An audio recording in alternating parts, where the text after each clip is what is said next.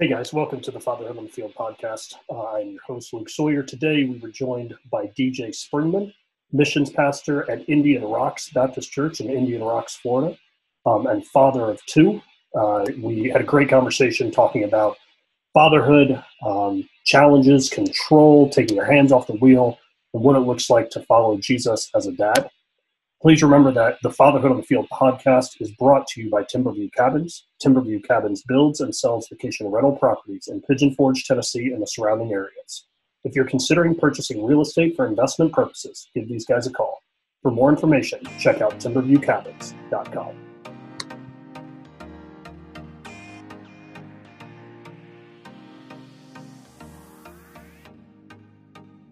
What's up, guys? Welcome to the Fatherhood on the Field podcast. I am your host, Luke Sawyer, and I am joined today by DJ Springman. DJ, why don't you take a little bit of time, just introduce yourself, fatherhood journey, family, any of that kind of stuff you want to share. Yeah, good to be with you today, Luke. And we were married. We'd been married for 3 years, and we were thinking 25, but really our first child came at 29 years old. And I remember my mom saying, honey, you need to have kids. I mean, think about Christmas, think about Christmas without kids. And so I always say that I do think initially most people go into parenthood for probably selfish reasons. I mean, it's interesting. There's thoughts of like, man, my kid's going to do this. They're going to be this. I think it's very easy to kind of get into idol worship, of your kids. But I think in some ways they're almost, you go into it with a heartbeat of, they're going to validate who you are. And I found that with a lot of parents. And it's honestly, I think God gives you kids, one, to extremely humble you. And I think also to really give you a better picture of what that relationship looks like between you and your Heavenly Father. Yeah. But yeah, in honesty, I went into it too thinking, okay, well, since I didn't really, my grandfather was instrumental in my life. He's a good man, a follower of Jesus Christ. Very quiet though, so.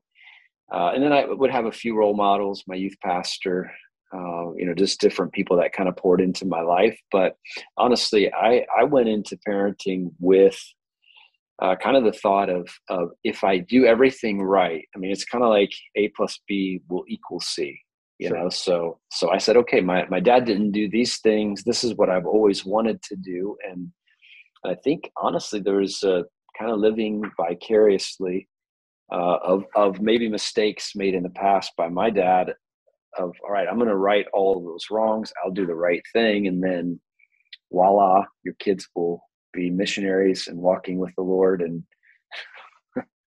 it doesn't quite work out that baseball way, studs. It doesn't quite work out that way. Well, always. So that's interesting. And I think, speaking from personal experience and not in your situation, but I think as I've walked with men over the years, with dads, I think there's kind of this deep-seated feelings of insufficiency that maybe we don't show to the world, but there's a general fear of like, what if I don't pull through? Right. And we feel that in a bunch of different ways. In provision and whatever, there's this fear deep down. So as I went into parenting, I went in with that fear in the back of my head. Like, what if I don't do for this kid, now these 4 kids, what I'm supposed to do? So as you kind of process through that A plus B equals C, how did that for all of us dads on here who have screwed up a million different things, the first time you screwed up the A plus B equals C, how did you rectify that or walk through that, personally? Yeah. Sorry, off the questions, but. Yeah. Honestly, I would say, first of all, it is a process. God is teaching me, even this morning, I was reading in 2 Samuel, and it's David and his encounter with Bathsheba, and as you're reading that, one of the things that I see is like, so here's David who messes up with Bathsheba, and it's a process that he goes through, he makes a mistake. He has a child. He tries to get Uriah, to come home off the battlefield.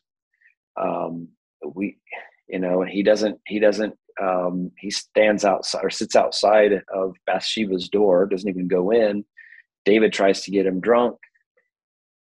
That doesn't work, moves him to the battlefield in the front, and all this time, I've never really seen it this way, but here's God who is allowing David to make mistake after mistake after mistake, and understanding too that he would pay the consequences. God knew that there was going to be pretty dire consequences for him, but then a part of the verse I had not really, it hadn't resonated with me, but it was today as I was reading it, is so David, God basically said, tells him that it's going to cause trouble in your home and all of that. But ultimately, we see that David, his heart is broken. He goes before the Lord and it says he worshiped him, which is interesting. This is after actually the son that he had with Bathsheba died. But the interesting thing to me is that you see later that David marries Solomon, or takes in Bathsheba as his wife, and they have a son, Solomon. And it says in scripture that God loved Solomon. And I don't know, for me, it's because I think one of the biggest things that we deal with as men, and it's across the board, but because there's this burden of we have the burden and also the opportunity, but of being the spiritual leaders in our family. And so I think guys in general, they just carry the weight of being providers, and we're quiet about it a lot. We just kind of take that burden on because who do you talk to about that? But it is with our kids. And so, but what I love with this story of here's the good father who is allowing David to make mistakes that are really costly, but yet there's this whole thing too of redeeming, this redemption that God does with David, so much so that, it winds up being Solomon, who is the wisest man to ever walk the planet, and then Solomon, he had a lot of trouble too. But I think it's this idea that, man, we try to save our kids from so many things. And I don't want my boys to make bad decisions, but they do. And sure. they did today, And so I think God is just continuing to show me that, even in it is that idea that God is working things together for his good, and even in their mistakes, that you'd love to save them from everything. What I rest in is that God is good and he's got them, and if they will surrender different things, and David had a broken heart and a contrite spirit, and and he worshiped the Lord, but the Lord still took that and made something beautiful out of it. So I don't know. I think in some ways that man, we carry around too much of the ownership, good or bad, and that takes the joy out of being a father. It really does. Well, and I think even in that, and I've said this before on the podcast, it's so imperative that we do begin to apologize to our kids, right? Yeah. Because we are going to screw up. And it's in those screw ups that I feel like the Lord is really molding us and shaping us, and shaping them too. As a dad now, of how old do you say the kids are? 18 and 21? 23 and 20. 23 actually 24 and 20. 24 and 20. Okay. So as a dad I now, think. You think. I should ask Tracy. Tracy will tell me the correct answer. They're 20-ish. In their 20s. So as you look at them now as a dad, and you've seen, all right, we have made, as any 18, 19, 20, 21-year-old male does, poor decisions. How do you shepherd them, walk with them as a dad inside of their poor decision making? As I'm sure you and I also made equally poor decisions at that age. Yeah. Well, I think kind of going back to your first question too, I think because we feel so directly, we feel so connected to how they turn out, Yep. And there obviously is some truth to that there's foundational things that we do. But to me, I see it in coaching and parents, especially dads, like some of the dads who lose their minds with their kids, because I think there's so much ownership in they're a reflection of me. And so if they don't produce, then it's, literally parents lose their minds in that area.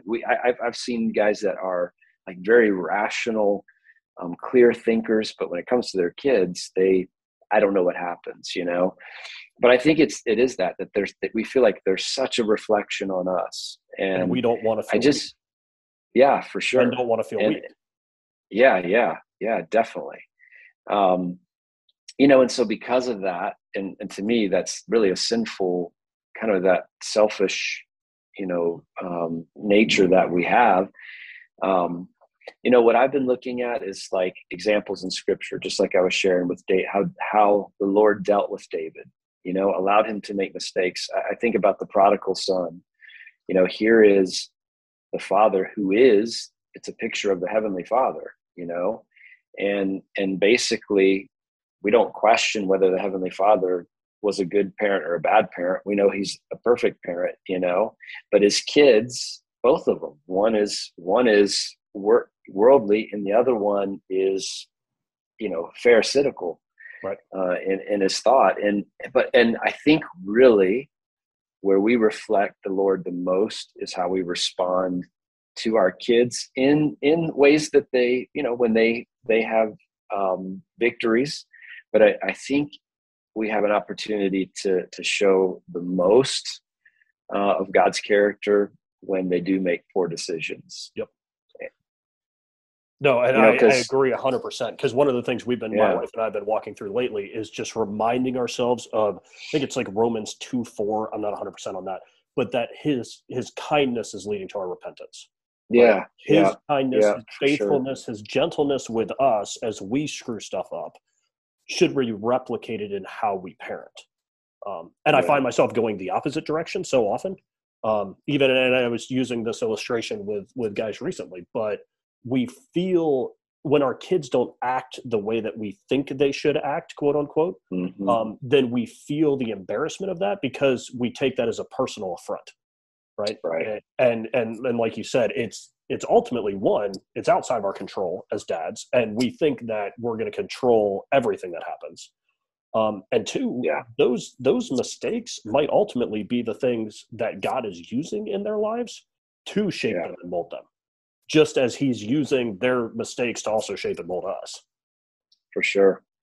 I think as young parents, we get into kind of a dangerous space because for the most part, we can control a lot of what happens. If they misbehave, you can put them in a room, whatever we do, dealing with them discipline wise, we can actually not, if they're not well behaved out in public, we can not go out anymore. So we can control a larger part of that. And it is for all the parents that are in the age group of about 13 and 14 years old, I want to give you the heads up that as soon as they start driving, it just kind of changes everything.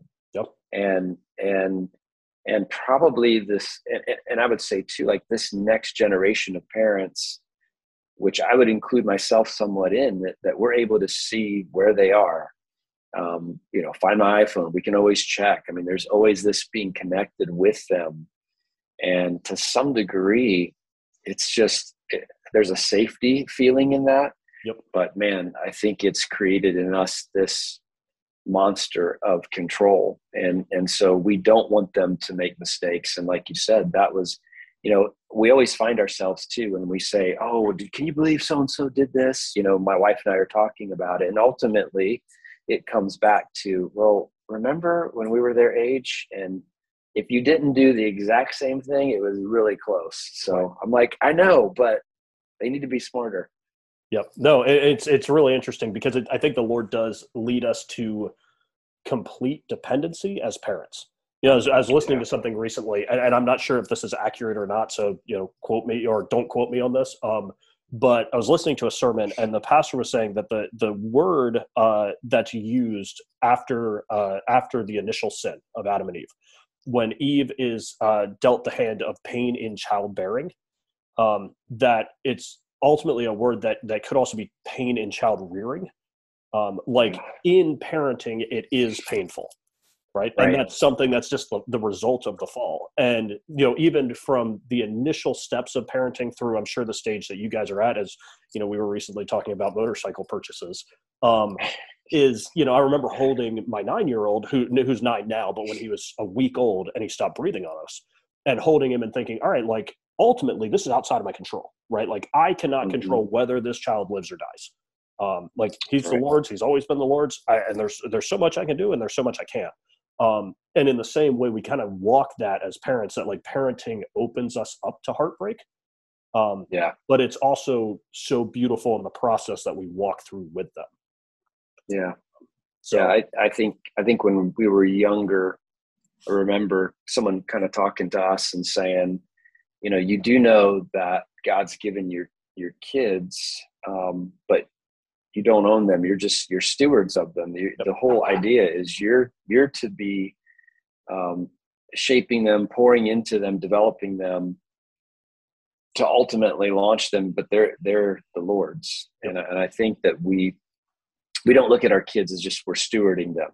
We kind of, there's an ownership that takes place and an identity, I think, that takes place that, because some of them, they look like us and they sometimes act way too much like us. Yes. Yeah. Which is usually the one that annoys you the most typically. Exactly. But and gosh, it's a scary road to go down. And again, it's that whole principle of abiding in the Lord. That's difficult to do within ourselves. But then when you're talking about with your own kids, I think it's just, man, I've learned, I will say this. I'm so grateful that I have kids, that I have kids in my life. But one of the things I'm the most grateful about with it is just that I think my relationship with the Lord has grown more of an intimacy, because I can identify, and I can identify in the way that I want to respond to my son. And it's ways that my Heavenly Father would not respond to me. And I'm so glad he wouldn't respond the way that I want to respond to my son, because he's a good father. And so it's tested my faith. Now there may be some people listening who their kids are angelic and they'll never experience this. So praise the Lord. That's just annoying. Be really, really grateful. You're probably not listening to this podcast. You're listening to how to become more perfect. But, it's there's blessings in it. And man, it is, being a parent is hands down the most difficult thing I've ever done in my life. Yep, I second that 100%. So as we kind of wrap down our time today, one of the things that I wanted to ask you is, for those of us in my stage of life, right? 9, 7, 3, 1, it's complete chaos. Nobody sleeps. We're exhausted. What advice would you give to us dads as we're on the beginning stages, to a certain extent, of this parenting journey? Yeah. I mean, what I would first of all say is fight for your marriage. To me, that's the number one thing, because like I said, I think we get this thing in our mind that, because you're in a season, and I always say the season that you're talking about age group wise is the most difficult season of marriage life, I think, that anyone will experience. And so, but the reality is the kids, they do grow up. And about, I don't know, about 12, 13, dad and mom are, if they were ever cool at all, they become very uncool quickly, and it's weird because what I've seen with other parents is they've spent, and obviously, it does require a lot of your attention and time and physical energy, mental energy to father kids at that age, to parent kids that age.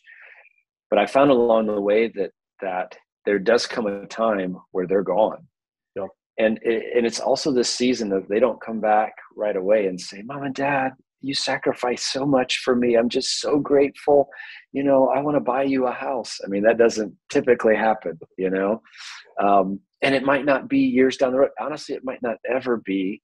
Sure. That usually what happens is when they become a parent, they realize how much was sacrificed. But I think that like hits you in the face, and we're close to our kids, honestly, but we're in this season where they are ready to live their lives. We're ready for them to live their lives. And I'm just really grateful that along the way, even though it was difficult, that Tracy and I, my wife, that we fought for each other. Yep. Because at the end of the day, like they start getting to the stage where, I'm not saying that we talk about our parents this way, especially if my mom's listening.